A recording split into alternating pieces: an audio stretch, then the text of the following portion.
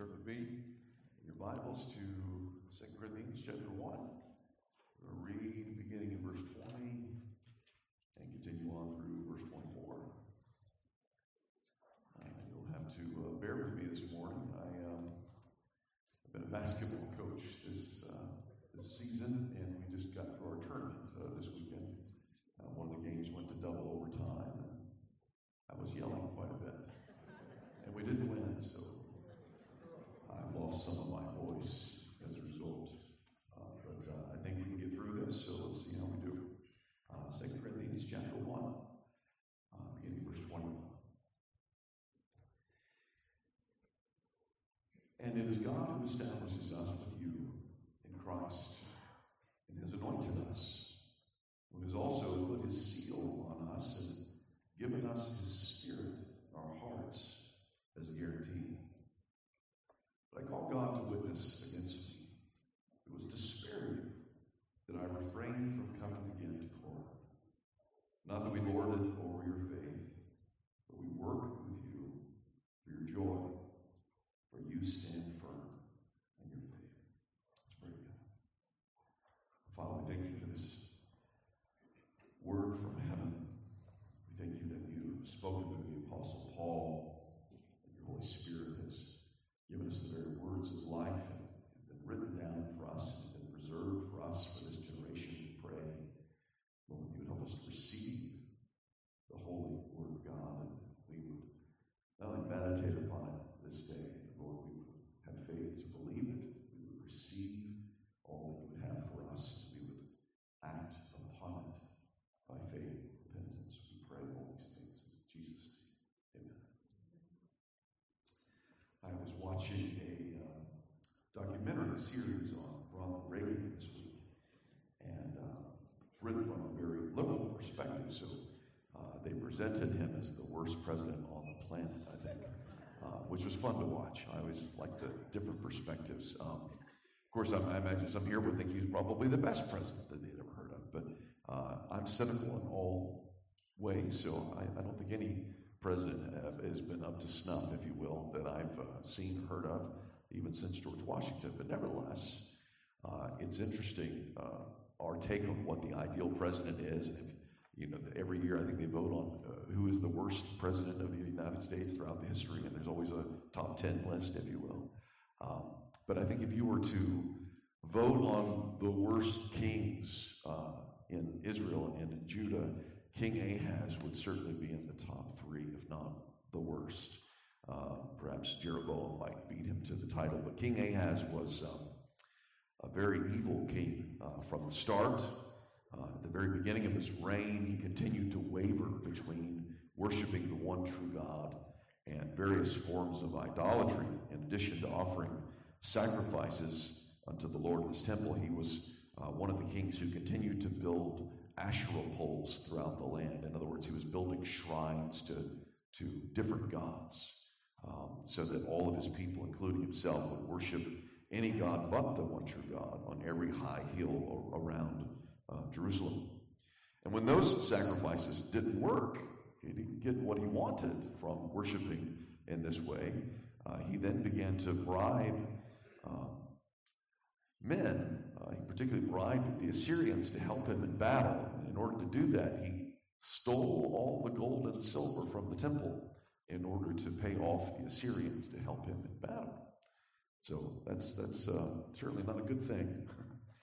Then on one occasion, when he was in Damascus, he saw an altar in a pagan temple that he was very fond of. So he charged his high priest to make a sketch of that altar in order to replace God's holy altar. And so he put out the bronze altar from the courtyard of later what would be the temple and replaced it with this pagan altar instead that he thought was more grand and beautiful. Of course, there were a number of things of that nature, but in addition to that, he got to the point where even these things didn't amount to much, so he was in a bind on a few occasions, and when he was really not winning in battle, he began to sacrifice his own sons to foreign gods. Not just one son. It says sons, plural. he burned in the fire to the god Moloch to help him overcome his enemies. So it just gets worse and worse. It eventually gets to the point where he begins to break down the vessels in the house of God to sell those things off to bribe his enemies. And then finally, he gets to the point where he boards up the house of the Lord altogether for the rest of his reign. In other words, no one can go in the temple because he no longer worships the one true God at all. He only worships the false gods at this point. Talk about a bad king. But then in addition to that, certainly he's a bad dad, bad father. Hezekiah, we read the passage this morning from 2 Chronicles 29. Hezekiah was one of the sons who escaped the fire. We sometimes refer to Christians as brands plucked from the fire. This guy really was plucked from the fire. And as soon as his dad passed away, within the very first month of Hezekiah's reign, he seeks to overturn everything that his dad did. And I mean everything. And it's the thing that you would be praying for generations, that some godly king would come to the throne. And so Hezekiah finally comes to the throne. And again, in that first month, he opens up the doors of the temple. That sounds pretty sad. We have to open the temple doors again, right? We see in Josiah's ministry, they have to find the Bible again because they had lost it from evil kings. So in addition to that, he begins to repair the holy furniture. He begins to remove all the foreign elements and all the filth in the temple, he says. He begins to relight the lamps, to replace the loaves of bread upon the table, to, again, burn the daily incense upon the golden altar of incense. And he does all of these things out of his love for the Lord. But he doesn't do any of these things by himself. In fact, he can't even go into the temple because he's not a priest. He's a king. And so he charges these priests and these Levites to do these things with the authority of God. It must have been a tough job because it literally said it took them 16 days just to clean out all the filth from the temple. 16 days. That's how dirty it was. And in order to replace all of the items that had been broken and then sold off. So these holy men were charged first to consecrate themselves and then to consecrate the house, that once again offerings might be made, both in forgiveness of sin and also for the praise of God. And the king particularly charges them not to be negligent in these matters, for the Lord had chosen them to stand firm in this way, to be his holy ministers, to offer these holy offerings unto God. And as we said, Mark is then reading for us the outcome of this, and the great joy and all the great offerings that they made. And they just wanted to sing songs of joy continually unto the Lord, because finally the Lord is welcome again in their midst, if you will. So it's interesting. 2 Corinthians, the book that we've been studying, Paul uses much of the same language that the chronicler uses in 2 Chronicles, in terms of the Lord establishing his people, consecrated them to root out all of the evil in God's house. But this time, not in the temple in Jerusalem, but this time in the church of God in Corinth. That these things had to be rooted out in order that they might make spiritual sacrifices unto God, and that God might dwell in their midst. So, I'll give you some background on this. There's a passage in Ephesians chapter 2, beginning in verse 19.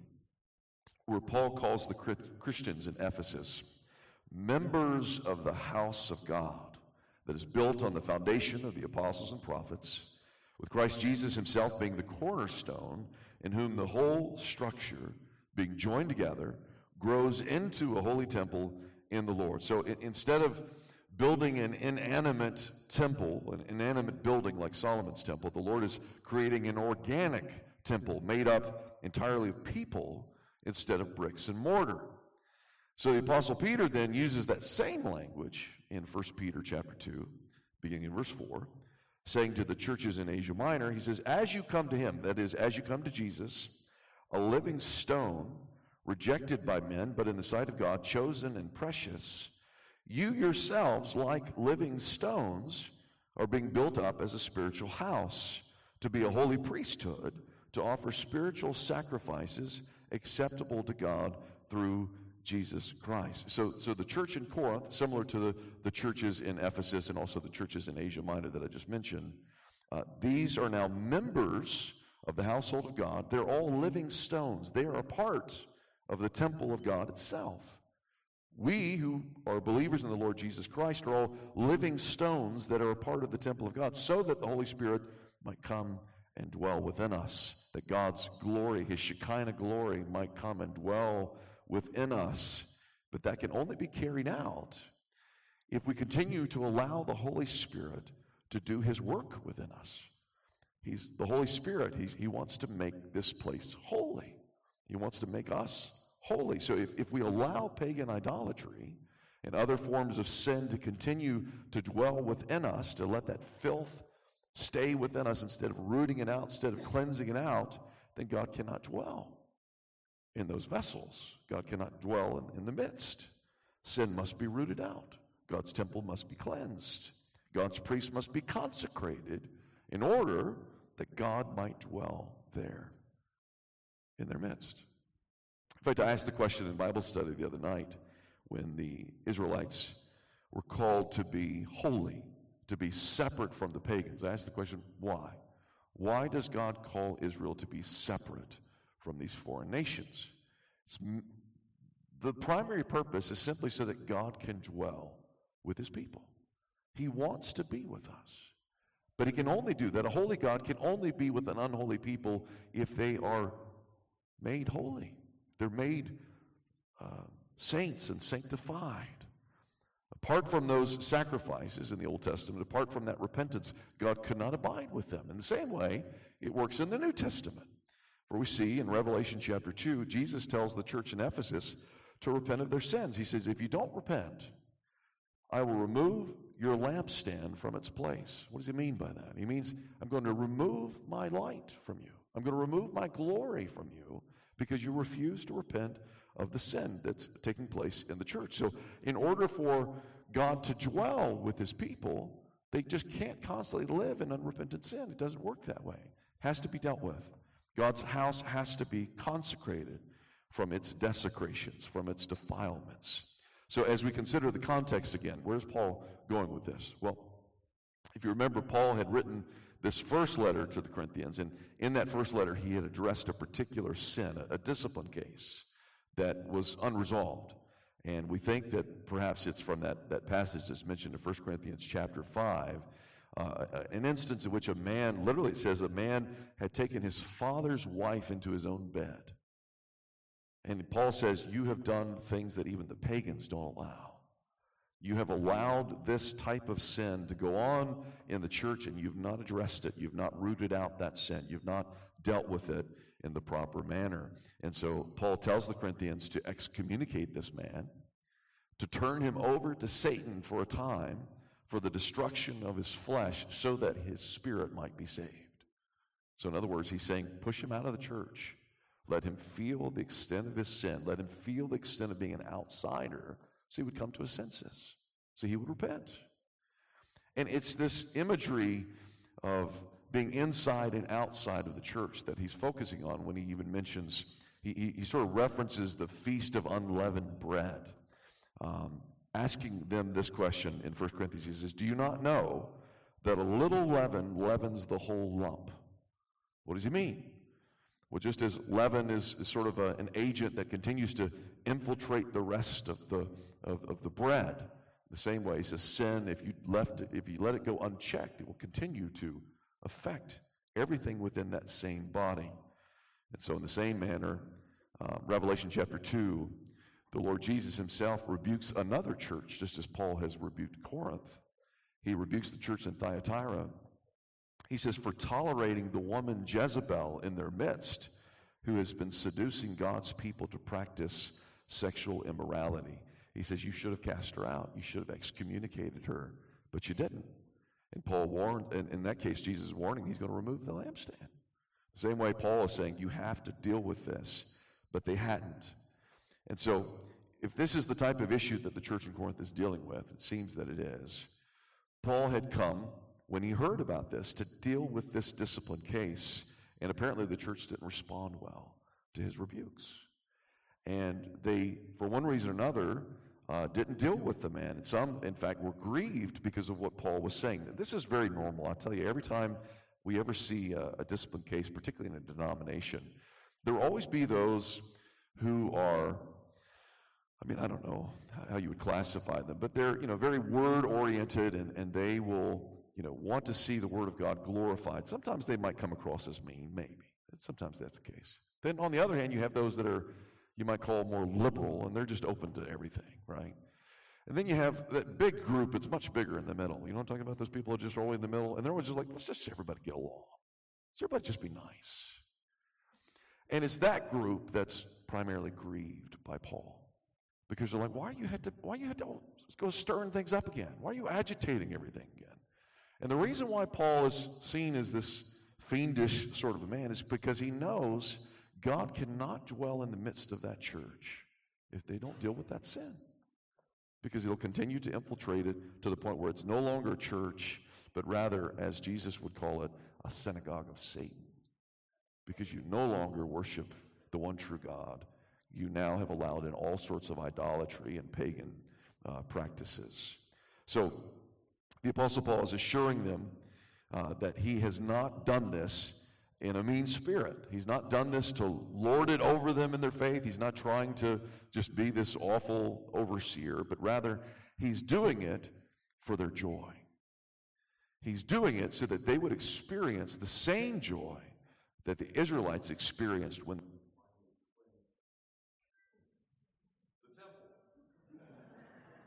Do I need to switch over? It's funny. I had just told a couple of elders this morning, I was like, I think my battery's probably going to run out soon. I'm a prophet, didn't know it.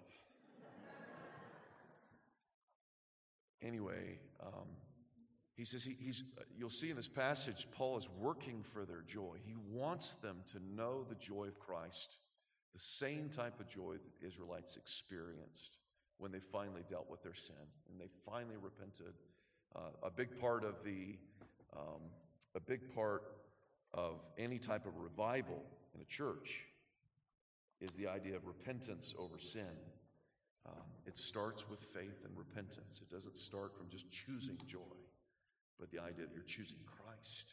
And when you choose Christ, joy will come. And so this is what he's speaking about. He's referring to the same type of joy that the chronicler speaks of in his ministry, that finally these things are cleansed. Thank you very much. He's not trying to hurt them. He wants to help them. He wants them to experience that joy. So instead of pitting himself against the church in Corinth, he begins to speak of them on the same terms that he speaks of himself, that they have a mutual calling to do this, that Paul is not the priest here. They're all priests. They're all Levites, if you will, called to cleanse out the sin that's in the midst of the church, that they would work together. And that's anytime there's a church discipline case, it should always be that way. It should never be the leaders pitted against the people trying to be mean to some person, but it's the idea rather that the whole church sees there's a leaven here that's infecting the church, that's defiling the body of Christ, that's blaspheming the name of Christ if we don't deal with this. And so he wants to begin to speak to them about what they have in common and how they can regain that joy. So I want to look this morning, particularly at verses 21 and 22, to consider carefully what God has done in the life of his people to bring about this joyful ministry amongst the saints. Let me read the two verses again. Paul says there, "And it is God who establishes us with you in Christ, and has anointed us, and who has also put his seal on us, and given us his Spirit in our hearts as a guarantee." Now, I want to focus on each one of these terms, if you will, these works of God. First, I want to talk about how God establishes us in Christ. Then second, I want to talk about how he has anointed us. Third, how he has sealed us. And fourth, how he has guaranteed his promises to us in Christ. You'll notice the first one is in the present tense, but it's an ongoing thing, whereas the other three have all been accomplished already in the past. But let's consider the first one, how God establishes us in Christ. So the word establish, as it's used in the Greek here, means to give a solid footing to stand on. that one might walk, if you will, on solid ground. So if you think of the earthquake that took place in Turkey, no one's being tossed back and forth. It's very stable. It's solid ground, something to walk on that you know it's sure, it's certain. And Paul's using the word here, obviously not to say a literal piece of land that someone is walking upon, but rather the Christian faith that a Christian can walk with certainty, knowing that he's not going to fall, that he's not going to lose his standing, if you will, with God, because Christ has made that firm for him. So why does he emphasize this now, this idea of a establishment in Christ? Paul's point that he made earlier when he's defending his ministry against those who have been accusing him of different things, he's telling him, I'm not vacillating between two opinions. I'm not wavering between yes and no. In the same way, here now he's saying, I'm not vacillating in my entire Christian life, and neither are you. We all have been established in Christ to where Christ pronounces this yes over who we are so that we have some assurance that I'm not going to lose what Christ has already gained for us. This is very important, absolutely necessary that we understand this point in our faith before we can move forward in our joy. What I mean by that is this. There will never be a point in your life in which you can finally say, I have arrived in my Christianity. There will never come a point in your faith in which you can finally say, I have established myself in Christ. And the reason why you can't say that is because you don't do that. That's God's doing. It's not your own. God does all of this. The very reason that we can't say these things is because it's God who establishes us in Christ. Because Christ has already won our reward, there's nothing for you to win. There's nothing for me to win. It's already been won. And because Christ has already carried out all the good works that God requires to get into heaven, there's not a single good work that you can do that will enable you to be admitted into heaven. It's already done. It's already been won. It's already been carried out. It's accomplished because Christ has already made atonement for all of your sins and has granted forgiveness of sins based upon his completed work. There's nothing that you can offer. There's no sacrifice that you can make that would appease the wrath of God, because what? It's already been appeased. His wrath has already been taken care of. God is at peace with you. You don't have to do anything to earn that, to win that, to deserve that from the Lord. Because his wrath has already been satisfied, Christ has already done it all. That's why he says at the end of his time on the cross, what? Those three words. It is finished. There's nothing for you to finish in that sense. It has already been done. It's already been won. And because of that, you are established. Because of that, you're founded upon the completed works of Christ. In order to enter into the joy of his service, you have to get this right first. You have to understand there's nothing that you can do that will enable God to love you more. There's nothing that you can do that will enable God to say, okay, I guess he's good enough. No. Because of what Christ has already done, God looks at you, he sees Christ, he sees perfection, he sees goodness, he sees righteousness, he sees holiness, and he pronounces his blessing upon you. That is our establishment in Christ because of what Christ has already done. Without that, you're always going to be wondering, where do I stand with Christ? And you should never have to feel that way because it's never based upon you. It's never based upon your works. Never based upon something you will win. It's already been won. You can rest in that because of the gospel of Christ. I remember not long after my wife and I were married, someone bought us a very large potted plant. And on the pot, they had written, the Bolin household established 1999. I thought that was very cute. It's crazy to think that was married over a century ago now. Last century, you get it, right? But if you think about your establishment in Christ, it's something that was won over 2 millennia ago. It's done. It's established. You can't establish yourself. You have been established, and it has been done. And Christ will continue to establish you as he continues to pronounce his yes and amen upon you. Because it's already done. It's already been won. You can rest in that. In order to do joyful service unto God, you have to get this right. If you don't start with that, and you start with you trying to work, to try to earn something, to try to please God in some way, you're going to miss the gospel. You're going to ruin everything. You have to get this right. God has established you already, and he will continue to establish you all the days of your life. That's number one. Number two, in addition to that, God is the one who has anointed us in Christ for his service. You know, in ancient times, it was customary for kings and priests and prophets to be anointed in some way, in some sort of religious ceremony, which oil was poured over their head in order to receive God's calling, if you will. The oil was meant to signify this divine influence, this divine authority, this divine power that would say, not only have they been called to this task, but now they've been granted the power to complete it. Of course, the Old Testament prophecies concerning the Messiah are all pointing to someone who is to come, who is a, if you will, a super anointed person. The word Messiah literally means the what? Anointed one, right?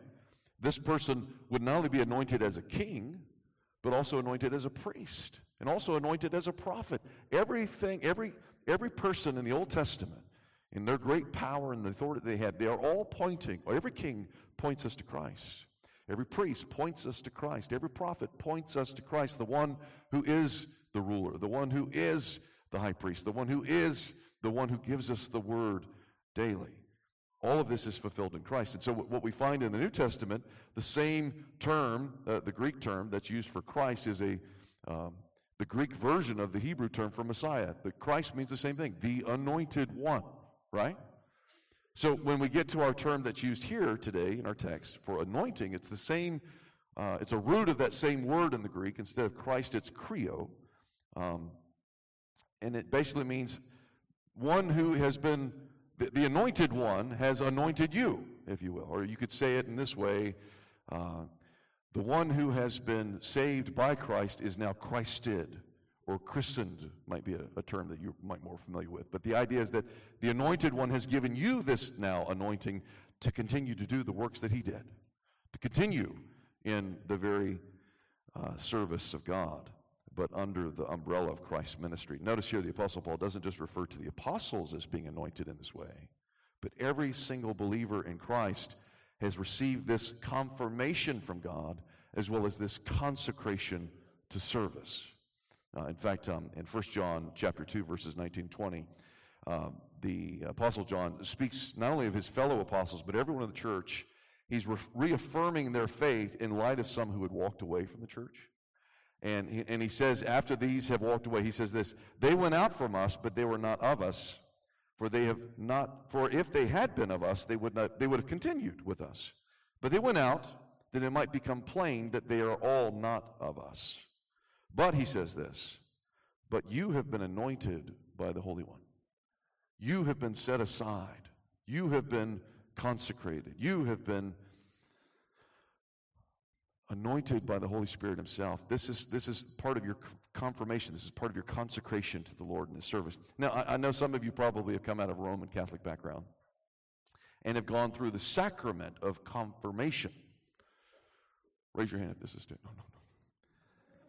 I know a number of you have. In that case, what you had to do is you had to kneel before a priest or a bishop, and they would pour out upon your head what was called a chrism oil. Same word in the Greek.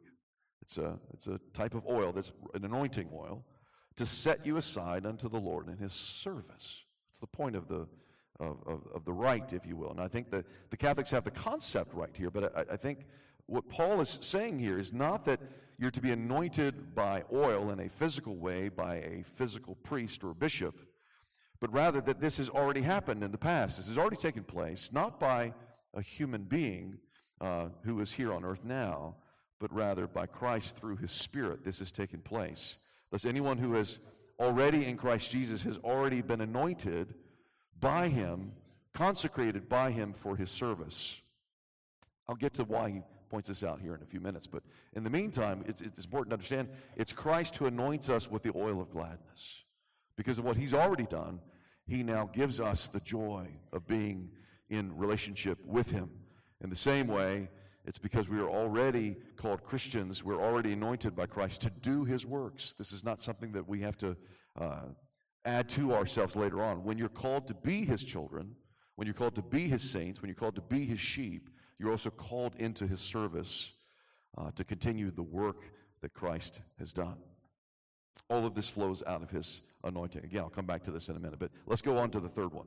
In addition to our establishment in Christ and our anointing in Christ, Paul also says that we've been sealed in Christ. Now again, in ancient times, I think many of you know that there was a seal that was often placed on letters, as well as on even sacks and other objects of different kinds for basically two primary reasons. One was to keep others from tampering with what was inside. Again, something was meant to be a secret, if you will. Something was meant to be hidden from certain eyes, so a seal would be placed upon that particular object. And we see this particularly in prophetical books, in the books of Daniel and the book of Revelation. For instance, in the Old Testament, the book of Daniel, chapter 12, the prophet refers to certain prophecies that were to be shut up and to be kept secret until the end time, right? So this is why I said I wanted to preach on Daniel before I get to Revelation, because then later in Revelation chapter 5, we see these same prophecies now being revealed. The seal is being removed. God is now making plain what was kept secret for so long. We now have an unveiling, if you will, of God's will. But there's also a second reason for sealing, and this is the one that Paul is using here in our context to signify that of ownership and authority on a particular document or object, and in this case, a person. We'll talk about that in a minute. But again, two passages, one in the Old Testament, Ezekiel chapter 9, verse 4. There the Lord had commanded that a seal be placed on the foreheads of the men who sighed and groaned over all the abominations that had been committed in the city of Jerusalem. And the purpose of that sealing was so that when the angel of destruction comes and brings his wrath upon the city, those who had the seal of God on their forehead would be passed over. They wouldn't experience this judgment, but the others would. So again, we see this later on in Revelation chapter 7, verses 3 through 8, when John sees these 144,000 people with a seal of God on their forehead. They are marked out as being servants of God so that they wouldn't be destroyed along with the others in this great tribulation. So in these passages, the purpose of the sealing is primarily to designate those who are God's versus those who are not. Of course, it was a physical seal, at least in terms of the prophecy that they were foreseeing. So a typical seal in ancient times was generally done with wax, right? So both the seal itself as well as the instrument that was used to make the indentation in the wax, both of them were referred to as a seal. Now, I don't know about you, but I'm very glad that wax is not used now to designate us as the people of God. I mean, that would be very painful and probably doesn't last anyway. You have to have it applied numerous times.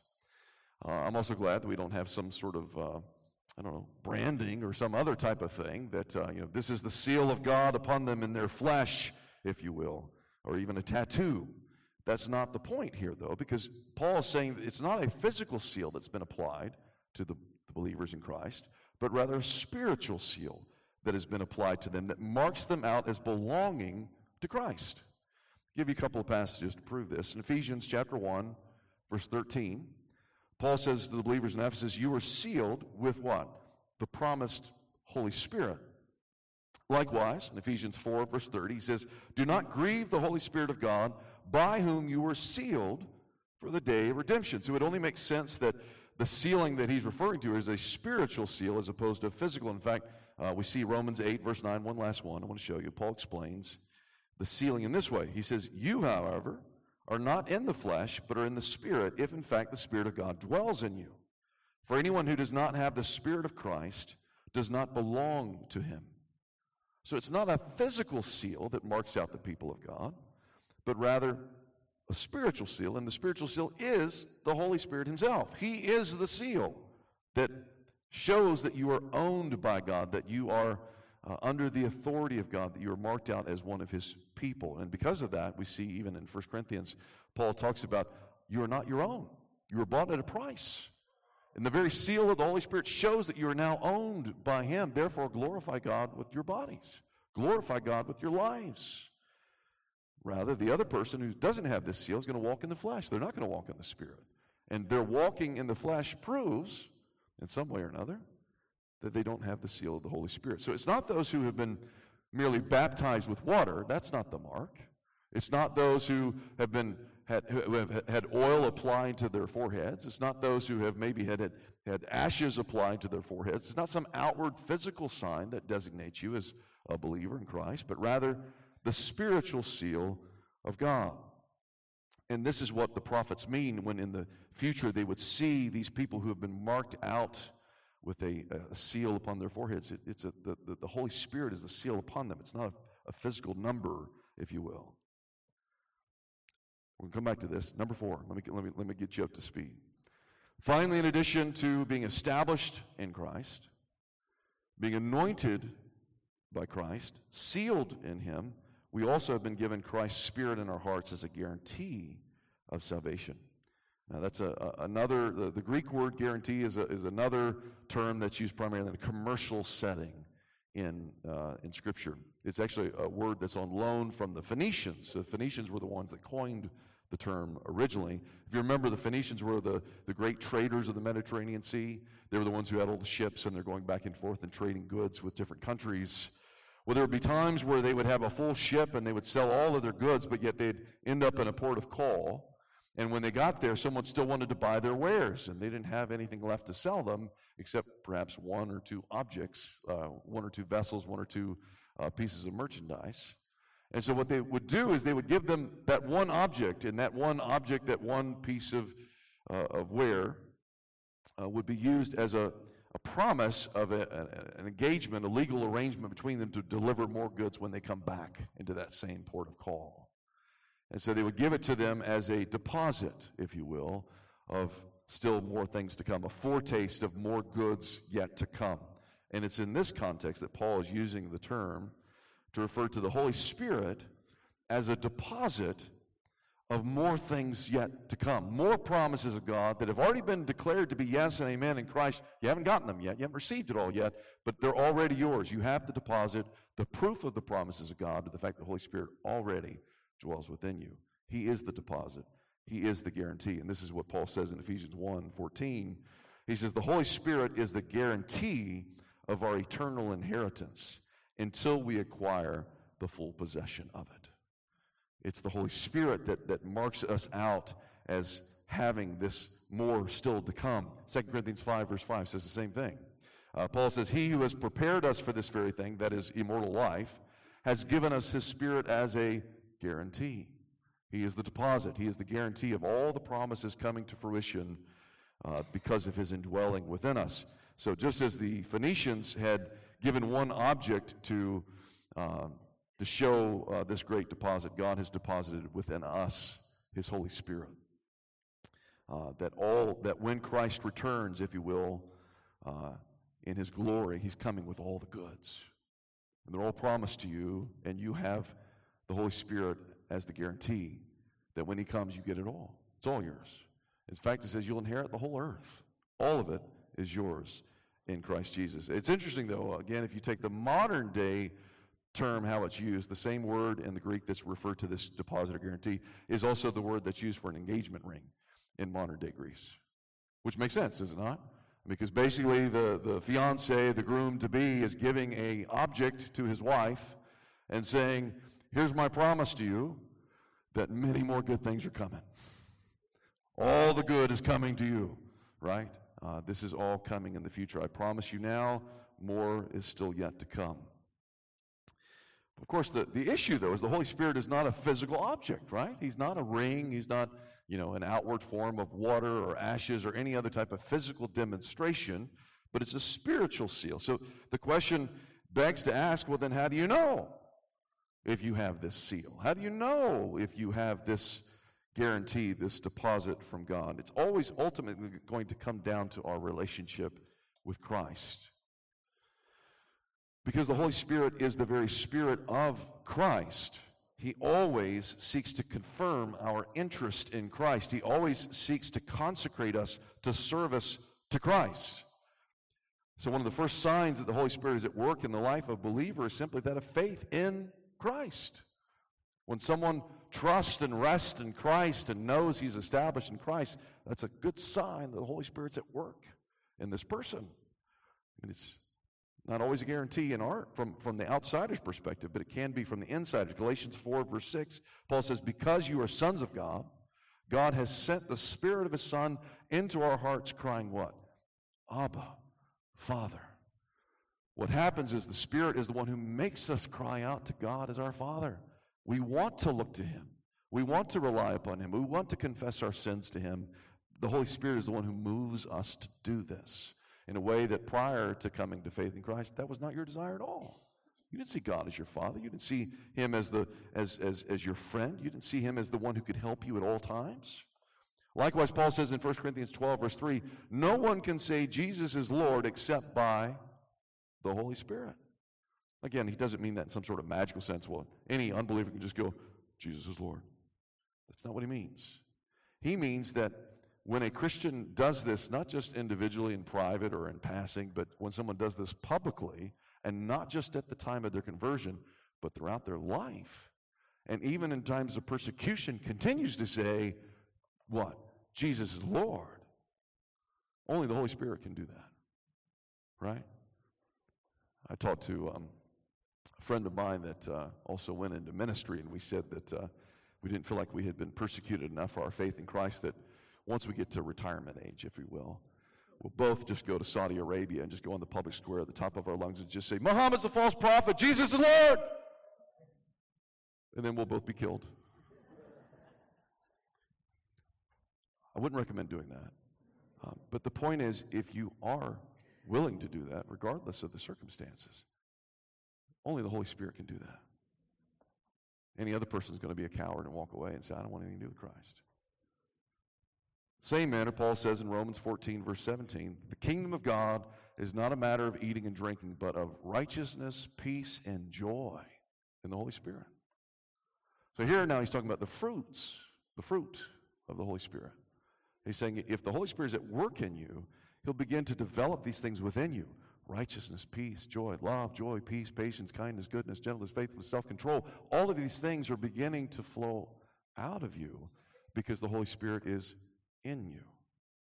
These are evidences that the Holy Spirit is sealing you, that He's deposited within you, that you are one of His. It's not going to be an outward display of some physical thing, but it's going to be an outward display of what's in your heart. It's going to change your heart to want these things, and you can now enter into the joy of the Lord. In the same way, 2 Thessalonians chapter 2, verse 13, he says, also, every aspect of our sanctification is by the Holy Spirit. Now, this just makes common sense, right?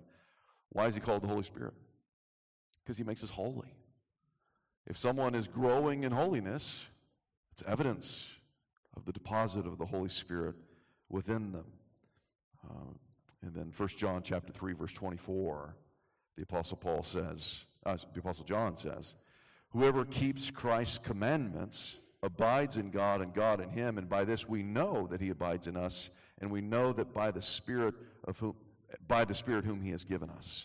So again, he's saying, if you keep his commands, you're seeking to grow in your ability to love the Lord and his law and are walking according to the wisdom of God's word, this too is an evidence that the Holy Spirit is within you.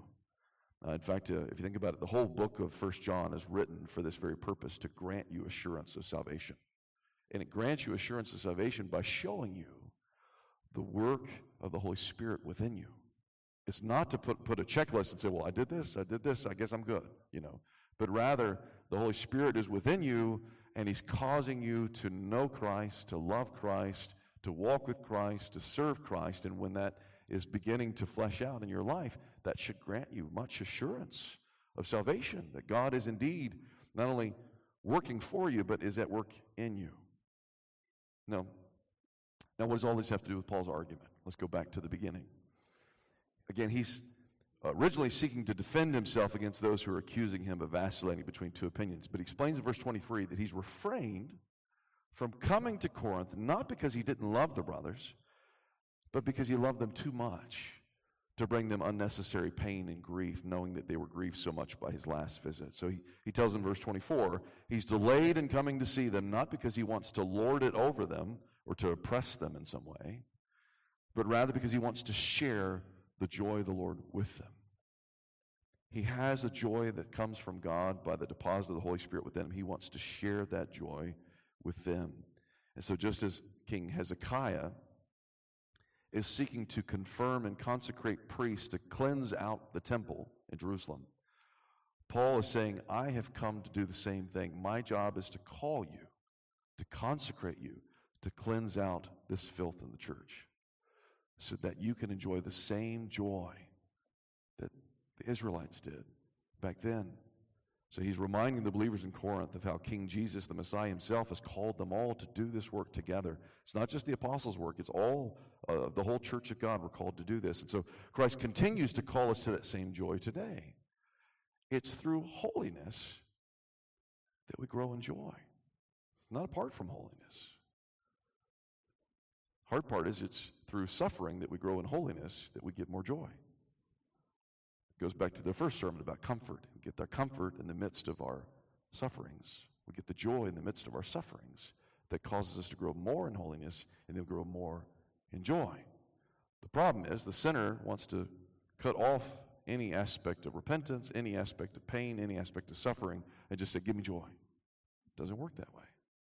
It has to come through faith and through repentance. So the very purpose of Paul's ministry, and the very purpose of my own ministry, and the ministry of the elders here of the church, is not to lord it over you. Our job is not to overburden you or overwhelm you or to try to show that somehow we're better than you. Our purpose, as the writer of Hebrews says, is to keep watch over your souls in order to bring this type of joy to your life. And the only way we can do that is by at times pointing out the sin and saying, you need to repent. And he says, ultimately, if you want to grow in your faith and you want to have this type of joy, he says purposely, the writer of Hebrews says in chapter 13, he says, you might actually want to listen to your leaders. You might want to obey them so that their job becomes a joy and not a matter of groaning itself. He says, for that will be of no advantage to you at all. He says, if you want to grow in joy, give joy to your leaders. If you want to grow in joy, root out the sin. You want to grow in joy, you have to seek Christ, and the Holy Spirit is going to continue to do that, and there's going to be a battle within you every day of your life to fight against the sin so that you can have more joy, so you can enter into Christ's joy. That's what he wants for you. He's not trying to hurt you. He wants your joy, and that's why he hates your sin. That's why he hates my sin. That's why he continues to speak to us in this way and to give us his word that not only encourages us and exhorts us, but also corrects us and rebukes us and points us back to faith and repentance, faith and repentance, faith and repentance, so we can enter into his joy. Make sense? Amen. Let's go to prayer. Father, we ask that you would help us. We are naturally afraid of anyone pointing out any flaw or deficiency in us. We're naturally afraid of being shown to be that somehow we're less than what we ought to be, less than perfect. But we know that it's true. We know that Christ is the only perfect one. We know that he is the one by whom we are established. We know that he is the one who has anointed us for this service. We know that he is the one who has sent us his Holy Spirit both to seal us and to guarantee our salvation. Lord, help us to enter into that joy, not being afraid to deal with the sin, not being afraid to root out the filth within the church, but instead, Lord, to do the same thing the Israelites did, to enter into that revival through faith and repentance, looking only to Jesus. We pray all these things.